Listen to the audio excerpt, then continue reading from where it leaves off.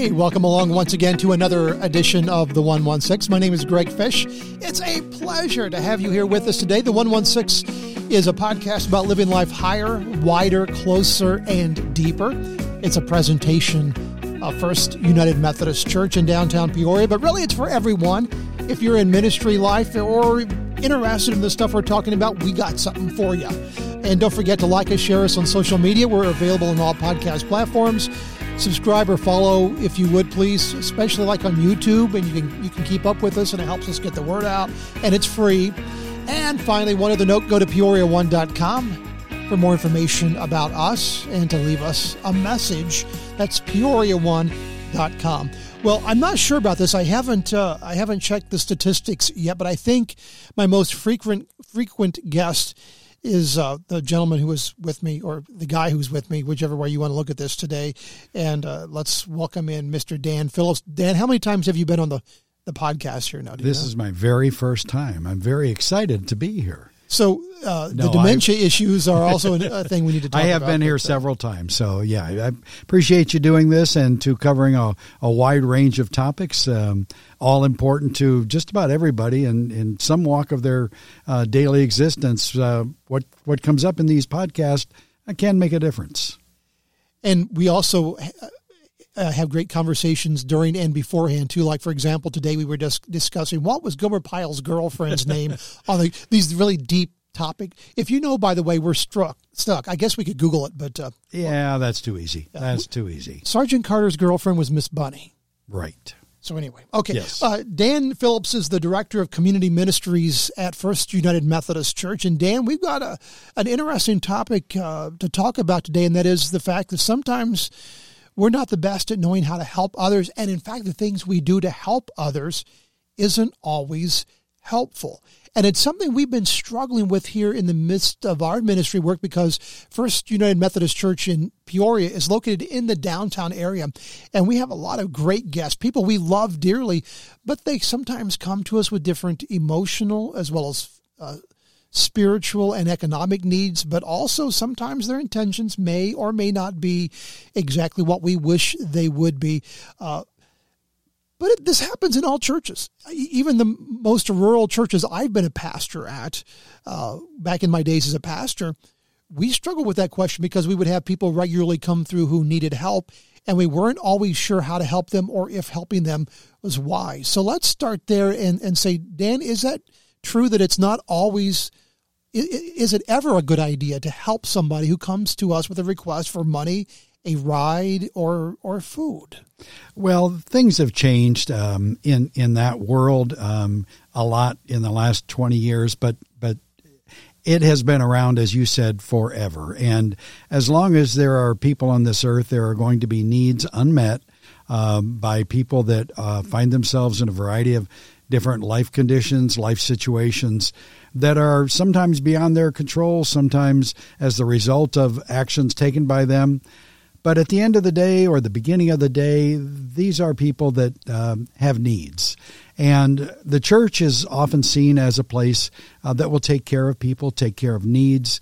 And so a lot of times, First United Methodist Church in downtown Peoria, but churches everywhere, find themselves faced with people that are at their doors, sometimes during church, sometimes during the week, that will say, I need help with food. I need help with rent. I am stranded in Peoria. I need to get home. I need my medicine and I can't afford it. There's just a variety of different needs. And, you don't want to really turn people away, but you also want to do whatever you can to help them and to understand their needs. As you mentioned, sometimes the needs might be different than as presented. Mm-hmm. Oftentimes we'll have people come to us on a any given day and say that they're hungry, or say that they're, as I mentioned, stranded in Peoria. And the response to that really kind of depends upon a lot of things. Oftentimes, and we have done this. I have done this for 8 or 9 years. Before me, there was people that had done it for, decades. And there's people all throughout our community that work at a lot of different agencies, a lot of different churches that face this every day. And we all do want to help. We want to make sure that the people that are out there hurting get what they need. Now, sometimes as you drive through the community, you'll see, and it's really ramped up in the last couple of years, you'll see people at virtually every corner, at every intersection, at every shopping center, coming off the bridges. That seems more rampant than I have never seen so many people out in intersections. It is amazing. And, legally, there's not a lot that the police can do about it as long as they're not creating any kind of a traffic hazard, safety hazard. But understanding that situation, as well as the ones where somebody meets you in a parking lot, sees you on the street, you really need to be careful. Number one, as you mentioned, somebody comes and they're asking for money, or they're asking for food, or they're asking for money for food. You have to ask yourself a couple questions. And one kind of a rule of thumb that we have here is that we do not give money. That's important because oftentimes people that are requesting assistance, requesting money, they may say it's for food or medicine or diapers or gas, but really it may be going to alcohol or drugs or other reasons that aren't really what they came to you for. So we always hesitate, or we always recommend that you don't deal in cash. Worst case scenario, it might be somebody that is looking to possibly take advantage of the situation. Worst case scenario, they wait to see if somebody opens their purse and can see that there's money in there, see that there's valuables in there, opens the wallet, and possibly they rob you. Right. But it might be something where you're dealing with a young single mom that is truly needing some help. And Dan, I think we all struggle with this balance because on the one hand, we don't want to become so skeptical, but we think those people are all, they're, but yet at the same time, there's that impulse within us also. I think most people have that impulse to do good, to help out somebody who legitimately has a need, but it's just so hard to know at times, is this a real thing or not? So, is it a better policy to find I have an idea here too. I wanted to ask you about. I wrote the word editing down because so often what I do in communications, editing is important. You have to cut things down. I think maybe in church work, isn't it important also to edit the way we do benevolence so that we can do a better job? Maybe not help as many needs, but do a better job of meeting certain needs. Is that a valid idea? Yes, I do think it's a valid idea. And we are very blessed in our community to have just a great structure of groups, agencies, churches that have joined together to really meet those needs in an organized fashion. We are part of a program, as many are, called 211. And 211 is an agency that was really formed, and it's throughout the country. It's not in every community, but it's like your 911, your 411. You call 411 for information. You call 911 for emergency services. 211 you call for assistance. And that's a 4-county agency that is manned. The phone number 211 is manned 24 hours a day, 7 days a week. And they are connected to all of the agencies on a daily basis that offer assistance in a wide variety of conditions and situations. So we will recommend to someone that comes to us if they have a need that we can't meet, we always recommend to call 211 because in the case of, for instance, utility assistance, that is something that First United Methodist Church has never been able to get into because it's such a huge need. Right. And it's a little bit of a complicated issue. But there are agencies that do that and do that well. 211 is connected to those agencies. They know when that funding is available, how to apply for it, when to apply for it. So depending on what the need is, it's great to have one source that we can recommend people call, and they can call that and they can get an answer, or they can go online to 211.org and they can be connected to someone, a live person that will help them with their needs. One of the approaches that I've seen so often in my life as a pastor is the approach when somebody is asking for help with resources, that I'm at the point now where something awful is about to happen. If you don't help me today, if you don't do this now, then I'm going to suffer a terrible consequences. How often, and again, I don't want to paint, because there are people in horrible situations. Is this one of those situations where we really don't need to feel as uncomfortable as maybe we would about not helping right there in the moment? Yes. If it is truly an emergency, then they need an emergency response that isn't necessarily going to come from you or the person that's being asked. So the 211 helps edit or sort out what that need is. Gotcha. I'm not saying it slows down the process, because they are connected, like I said, to every agency in town, to the police, to the fire, to the emergency response system, as well as to housing resources, as well as all of the other resources that we mentioned, from utility assistance to mental and physical help, health conditions, to education, to just everything. So we start by directing them there if it isn't something we can help with. Now, a lot of times when you come up to the street corner or someone approaches you and you mention 211, they'll say, well, I've tried that.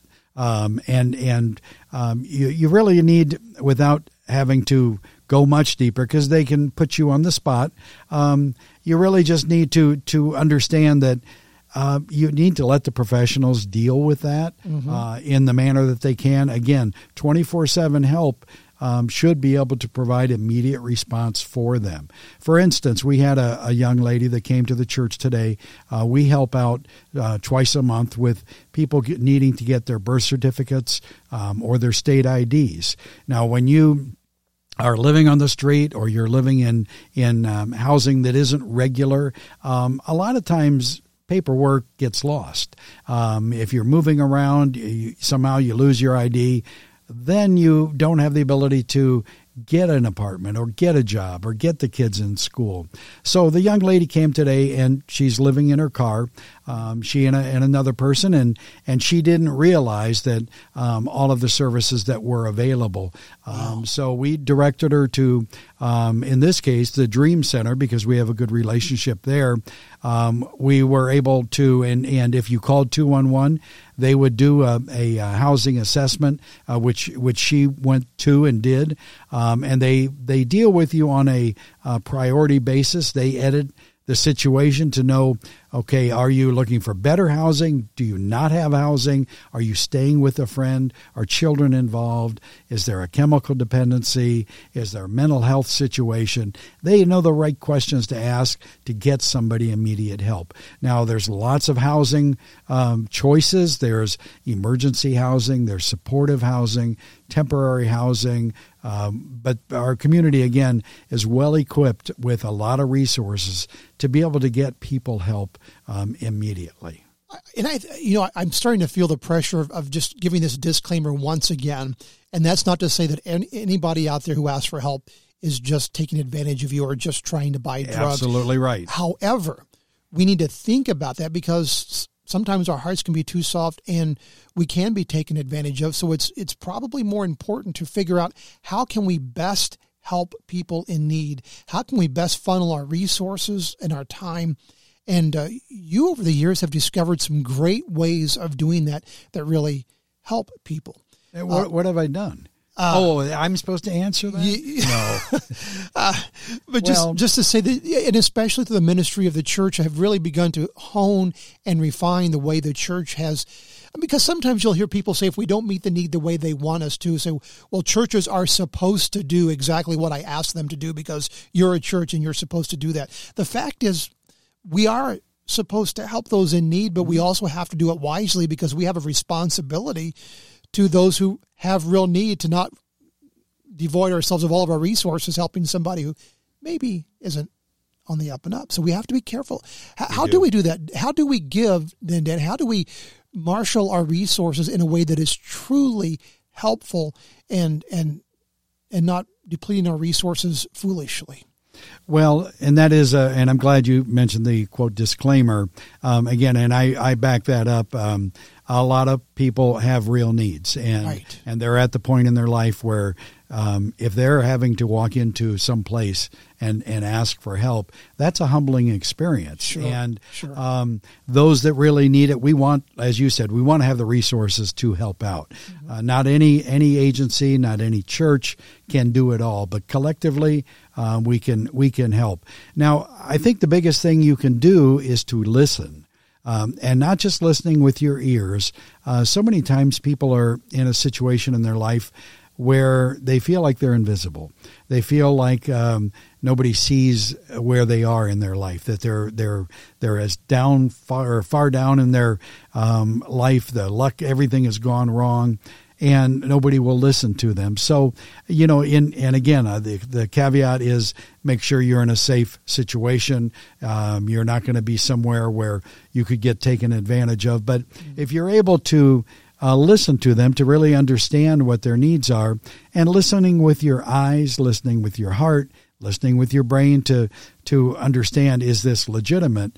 And really kind of listen to them to find out what the needs are, and then direct your response based on that.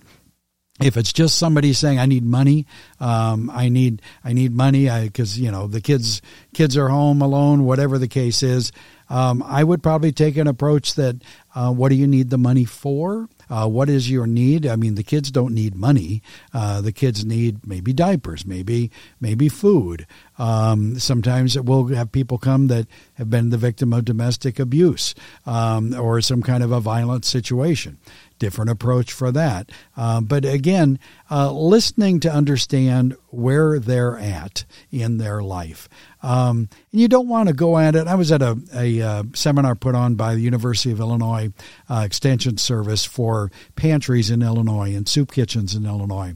And one of the breakout sessions dealt with dealing with traumatized guests, realizing that people that come are often the victims of some kind of a trauma in their life. Mm-hmm. Again, it might be chemical, drug dependency. It might be loss of a job. It might be loss of a spouse.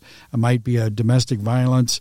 But you want to understand that they're not just walking up, thinking, okay, I lost my job yesterday, I should go look for some food. They've had a major event happen to them. So you don't want to think, what is wrong with this person? Because, it's not a fault of theirs necessarily. Sure. The better approach would be, what happened? What happened here that brought you to this point? How can we help in that situation? We are all brothers and sisters and children of Christ. Because I happen to be where I'm at in my life, and I feel fortunate that I have a job, I'm going to pass somebody on the street that doesn't have that opportunity, that didn't have the upbringing that I had, that still is a human with needs, that wants to sleep somewhere warm, wants to wake up and know that they have a meal, wants to have someone listen to them. So I think you have to understand that the people that are out there that are asking for things, number one, they are people. Mm-hmm. With feelings, sure. With hearts that hurt, that hearts that laugh, hopefully, mm-hmm. and can find joy in the day. So it's not a real easy answer, sure. But I think you have to go at it from the point of view that we are all on this earth together, and together is how we can get better. And I do want to talk a little bit, you mentioned about the people that we see on the street corners. Oftentimes at intersections, it almost seems a little too organized. Mm-hmm. I just came back from a food run for our Loaves and Fish ministry, and I came up to an intersection where there was a a person stationed on each corner, and it seemed very organized. And what we have found and what the police have told us is that there is human trafficking here in Peoria that is not sexual trafficking, but it's human trafficking in that people are controlling people that are vulnerable by offering them a, quote, opportunity to earn money and have a place to stay and maybe get the drugs they need. But you have to go out and work at that street corner for, a day. So this is something new. Everybody's heard about the sexual trafficking, but I had no idea this was going on. It is a way of controlling people's activities. And again, these are people that take advantage of those that are in a vulnerable position. And what they'll do is say you collect $50. You bring it back at the end of the day. You're going back to your room. The person may give you $10 of that $50 or give you drugs or alcohol or whatever it is that is a need that you can't get. And they control you that way. They provide, some things to you, but it is a matter of control. Now, again, this isn't everything. This isn't everyone, but it is something that our local law enforcement and other social agencies try to get a handle on, work with, but it's so difficult to prove things like that. So, Dan, would you give the advice to our viewers and listeners then that they should never give to somebody out on a corner like that, or what? How do we know? How do we discern this? That's a very difficult question to answer because, every situation is different. I mean, I would say, don't give them money. Give the money to Peoria Rescue Mission. Give it to Dream Center. Give it to Phoenix Community Development. But then there might be the people out there for St. Jude's or out there from the fire department or out there for helping Ukraine or whatever the case might be, a legitimate cause. So again, you just have to kind of judge every situation independently. But if you think it looks wrong, mention it to the police. Don't call 911, call the non-emergency number and just say, I noticed things that looked a little different. And by the way, that phone number is area code 309-673-4521. And that's the Peoria Police non-emergency number. And it's they want to help out. The police have such a good relationship with people on the street. We have our weekly feeding ministry called Loaves and Fish, and we've been doing that for a little over 27 years. And we provide a meal to folks that are hungry, provide groceries for them to help supplement what they have. We have a police officer every week that we hire to be here. And watching the police work with us, with our guests, with our neighbors, it really makes me feel good about the role of police in our community because they want to help. They want to answer questions. They want to be that bridge between what's happening out there and what can be done to make things better. So the police do want to help. They don't want there to be nuisances that cause traffic accidents or worse yet, some kind of a robbery situation. I see some of the people on the corners I know from coming to Loaves and Fish, and some of them are just trying to make a few bucks to get by. But, It sometimes is better to give to organized groups that provide those services, like the Peoria Rescue Mission, like the Phoenix Development, that provide housing support, that provide meal support, that provide spiritual support, so that they can provide the help that's really needed. Now, I'll say probably 10 years ago, it might have been 15. My wife and I came out of a function at the church. It was late spring, snow was flying, and we went to our car, and out of the blue, and people have had this happen in shopping centers and everywhere, up popped a young lady who told us a story that she needed food, and she needed to, she seemed like a very nice young lady, and she had kids, and wondered if we could get her food. So I thought, well, I wasn't working here. I was, like most people, I was moved by her story. And I thought, wow. And I thought, well, I don't want to hand her money because that doesn't seem right. I said, can I get you some food? Could I, get you some McDonald's? She said, yeah, could you give me a ride up to McDonald's on Main Street? And I thought, well, okay, my wife's with me. Yeah, we'll take her up there. Nice person. She said she lived up there. And on the way up, she was sharing a little bit about her story. And as we dropped her off and got her some sandwiches, she said, thank you. That was very nice. But just in the future, I wouldn't let anybody get in your car like you did let me get in your car. Wow. Because she said, that's not really safe. And I was like, oh, okay. Wow. I never thought about that. I was not operating with a brain as much as with a heart. Yeah. And we just have to be careful. Well, and I know that we're talking to a lot of folks who are involved in ministry works that are trying to figure out how to do things well. One of the difficulties that I've noticed churches can get into, and this can cause a problem in communities, is that they feel because of our commission to help the needy that we have to do a little bit of everything. And they kind of and as a result, they maybe don't help the agencies that are really good at helping in certain areas. Maybe it's a clothing ministry, maybe it's a food can ministry, or anything like that.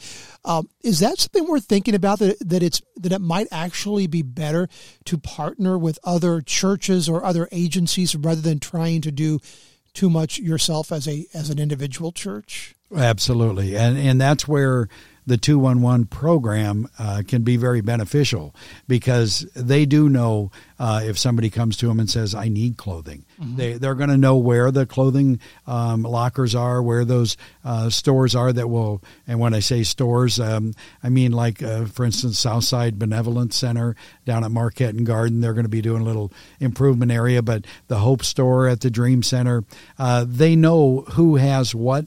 They know what pantries are open on what days and what hours. So, working with existing agencies, churches, providers of care can really have the most benefit because there's no need to reinvent the wheel. And again, when you try to do everything for everybody, you end up diluting the ability to really make a difference in those that you can help.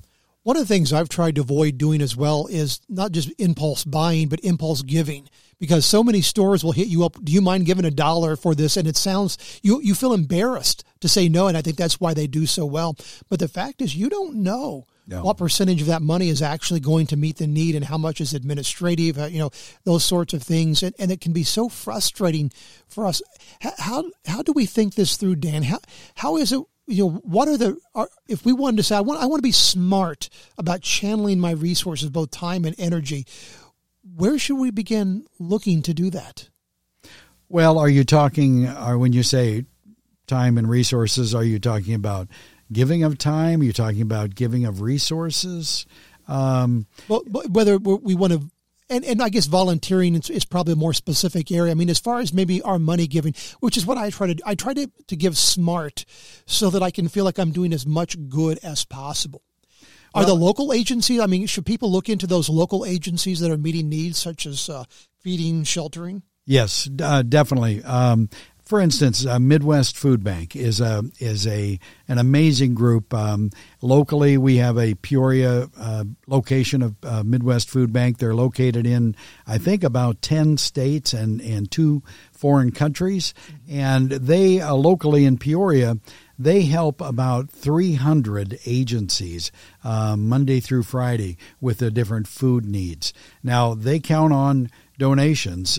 They rank in the top 1% of charity organizations that are rated as giving the most with the least amount of administrative cost. 99 cents out of every dollar goes to actually purchasing food and goes to the actual programming. Very little of what they collect actually goes to the administrative side of it. So a little bit of research on your own behalf with the local agencies, ask questions, and they can generally give you that information. There's different charity barometers that will tell you that. You want to avoid those that are very heavy in the administrative side of it, because that money is not going to help as much as a place that has very low overhead, let's say. So yeah, you know, looking at that, and I know you're talking about the money, but the human side of it, in the case of Midwest Food Bank, if they don't have volunteers, all the money in the world and a packed warehouse isn't going to do much good.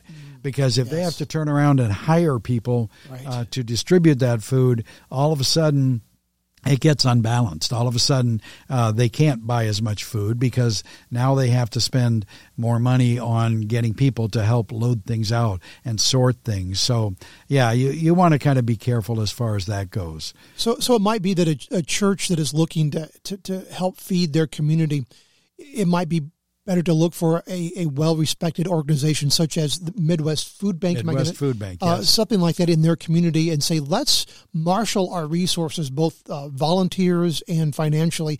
And instead of worrying about getting the credit for, Third Street Church or whatever it is, let's just kind of quietly work for them and help them do that. Do you think that's a good, valid approach? Absolutely. And I can use that example here in our church. Our Loaves and Fish ministry prior to COVID. Now, in the last couple of years, because of COVID, we've had to change our model of serving to be outside for the safety and health of everyone. But in the past, pre-COVID, in order for us to serve 300 people a hot meal and groceries every Saturday, it would take 40 or 50 volunteers. And even though we're a fairly large church, we don't have enough volunteers to do that every single week throughout the year. Yes. And we count on different groups helping us do that. It wasn't uncommon on any given Saturday that we might have 3 or 4 different churches or faiths serving at the same time. They're serving the people. They're not serving Methodists. They're not serving Catholics. They're not serving atheists. They're serving their brothers and sisters who are hungry. Yes. They're serving them not just a meal, but they're serving them a relationship with another human. And so yes, you want to maximize your impact by working with existing organizations that have a good reputation and partner with them, help them. We have churches that will come to us and they'll say, we're not really in a location where we can help people or we don't have people come. What could we do? I know a couple Morton churches over the last year helped by putting together hygiene bags that we give out. So the folks that are living in non-normal housing, I don't want to just say homeless because a lot of times there's people that are couch surfing with friends or they're sleeping in their cars or under the bridge. They don't have hygiene supplies. And if they have them this week, next week they might not have them or next month. But your church, your organization could put together bags that have things like toothbrush, toothpaste, soap, shampoo, deodorant, washcloths, things like that, and furnish that to a group that already does that. Yeah. So there are ways you can do that, yes. One of the things that has been a big learning curve for me, too, that I found to be quite amazing is for First United Methodist Church, which does have an active feeding program and helping people with groceries on a scheduled time every week that people know to come in at that particular time. But the resources that it takes to put something like that together, if somebody is wanting to do that in their community, it's amazing that beyond the food banks, there are a number of other ways to bring in resources to bear. For example, in the Peoria area, we were talking about Starbucks today, and pardon me for mentioning the name, but that's just one of the people who. There are a surprising number of corporate givers within a community that are very generous with food supplies. Yes, there are. How should a church who's interested in knowing more about this, how can they begin to discover these networks? Well, I would suggest that they go to existing churches or organizations that have those relationships and ask them about that. Ask them, how do they get started? Now, you mentioned Starbucks, and I'm going to give them a plug because they have nationally and probably internationally a food rescue donation program where they will provide food. In the case of Starbucks, they provide everything from their wonderful pastries and breakfast sandwiches and lunch sandwiches to drinks to coffee. They do that in order to be able to sell the most or sell the the freshest product to their customers, they need to turn it over. And yeah, they could throw it away. That'd be a lot easier. But their program is set up through organizations where they provide food for that. Locally, we have relationships through Heart of Illinois Harvest, through the Peoria Area Food Bank, through Midwest Food Bank, where they go out to grocery stores, to Hy-Vee, to Schnucks, to Kroger, to all of these different grocery stores, and they'll pick up food that is still good, still fresh, but it's approaching maybe the best by date, and it's being replaced with others. So they want it to go somewhere, and so they donate it, and it's done on a daily basis to provide fresh food, and it's just a wonderful thing. A lot of people out there do a lot to help their brothers and sisters, and they don't want anything in return other than to know that maybe they've made somebody's life just a little better. Let's talk about one other idea for helping churches out, and that is something that we've had to start really reminding our folks, because we seem to have spurts that we go through where people are approaching the guests who come into the church for resources, and we're not exactly confident that these are people we should just be pouring those types of resources into, but our hearts go out to them. So what we've asked our folks to do is, if anybody asks you for money, food, a ride, any resource, to refer them to our church office, because our church office is equipped to help them, and not to send them to a pastor, which I think that can also be a problem in smaller churches where there's only the pastor, to keep sending people to the pastor. What would you tell our listeners about setting up resource people that are equipped to meet the needs of those who come in who are asking for help? Well, I think you need to, as you mentioned, designate an order within your organization, church, or agency, an order where there's going to be consistency of response, because the word gets out if you've been able to help people in a positive way, and you want that. You want people to know that they can count on you for this or that. But the word gets out if there isn't a consistent approach and people are giving out money. That word's going to get out too. So develop a program or a plan within your church for a consistent response, and a point person, be it the front desk at your church office, or a certain time, or a group that will field request. Work with the Heart of Illinois United Way and get involved in the 211 program. That is a program that is just so great. And the people that answer those phones, they are so compassionate and caring and educated in what what the needs are, that they can really make a big difference.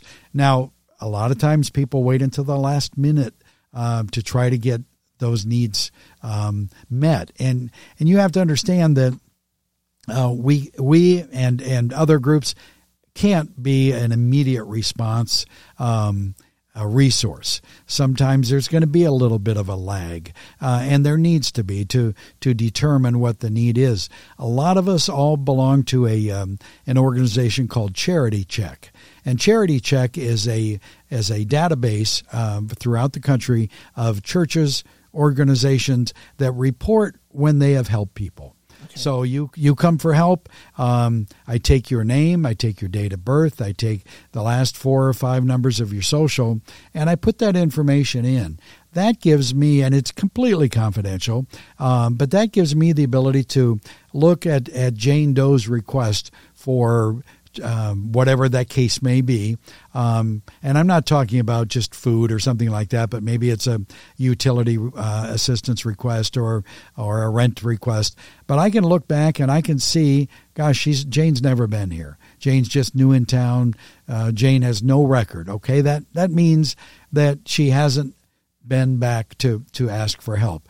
It also might tell me that Sally has been to 10 churches in the last 10 weeks asking for the same thing. So that tells me, okay, maybe Sally's not completely being honest with what her needs and requests are. She is working the system. Well, unfortunately for Sally, the system knows about Sally. So we try to use tools that are, again, confidential, but also in a big way, they help share the positive information so that we can all provide as much as much help as possible. So I guess to wrap this up today, because there's so much more we could say, two questions, Dan. One, was there anything, because you've just come from some meetings that have just filled your mind full of good information. I'm wondering if there's anything that you feel like is vital to share at this point. And secondly, just to find a way to wrap up this, we want to be careful in what we're saying. We want you to help people. We want you to just pour your heart out to those that Jesus told us to take care of, those who are in need. But we want to help you to understand how to do it better. Because sometimes giving can actually do more harm than good if we're not wise about it. So what closing thoughts, Dan, would you leave us on this topic today? Well, I would, and thank you, Greg. I appreciate you bringing up this topic, because it is difficult. There's not easy answers, but I would work with groups that have a track record of helping people. Locally, we are so blessed and fortunate to have a network of agencies, churches, organizations that are there, that are actively trying to combat homelessness and job training and hunger, that there is help available through these organizations, and they need our donations. They need to know that they can count on income, they can count on volunteers. So your best bet is probably going to be to go to those Peoria rescue missions, to the Dream Centers, the First Church.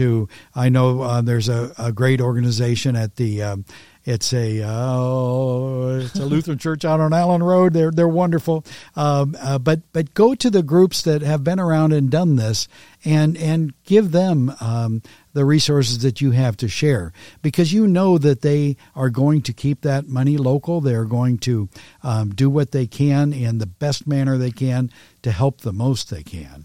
Locally, the food groups, Peoria Area Food Bank, which is government supported, but they also work with a lot of volunteer agencies. Heart of Illinois Harvest, a local group that is a food rescue group, and Midwest Food Bank.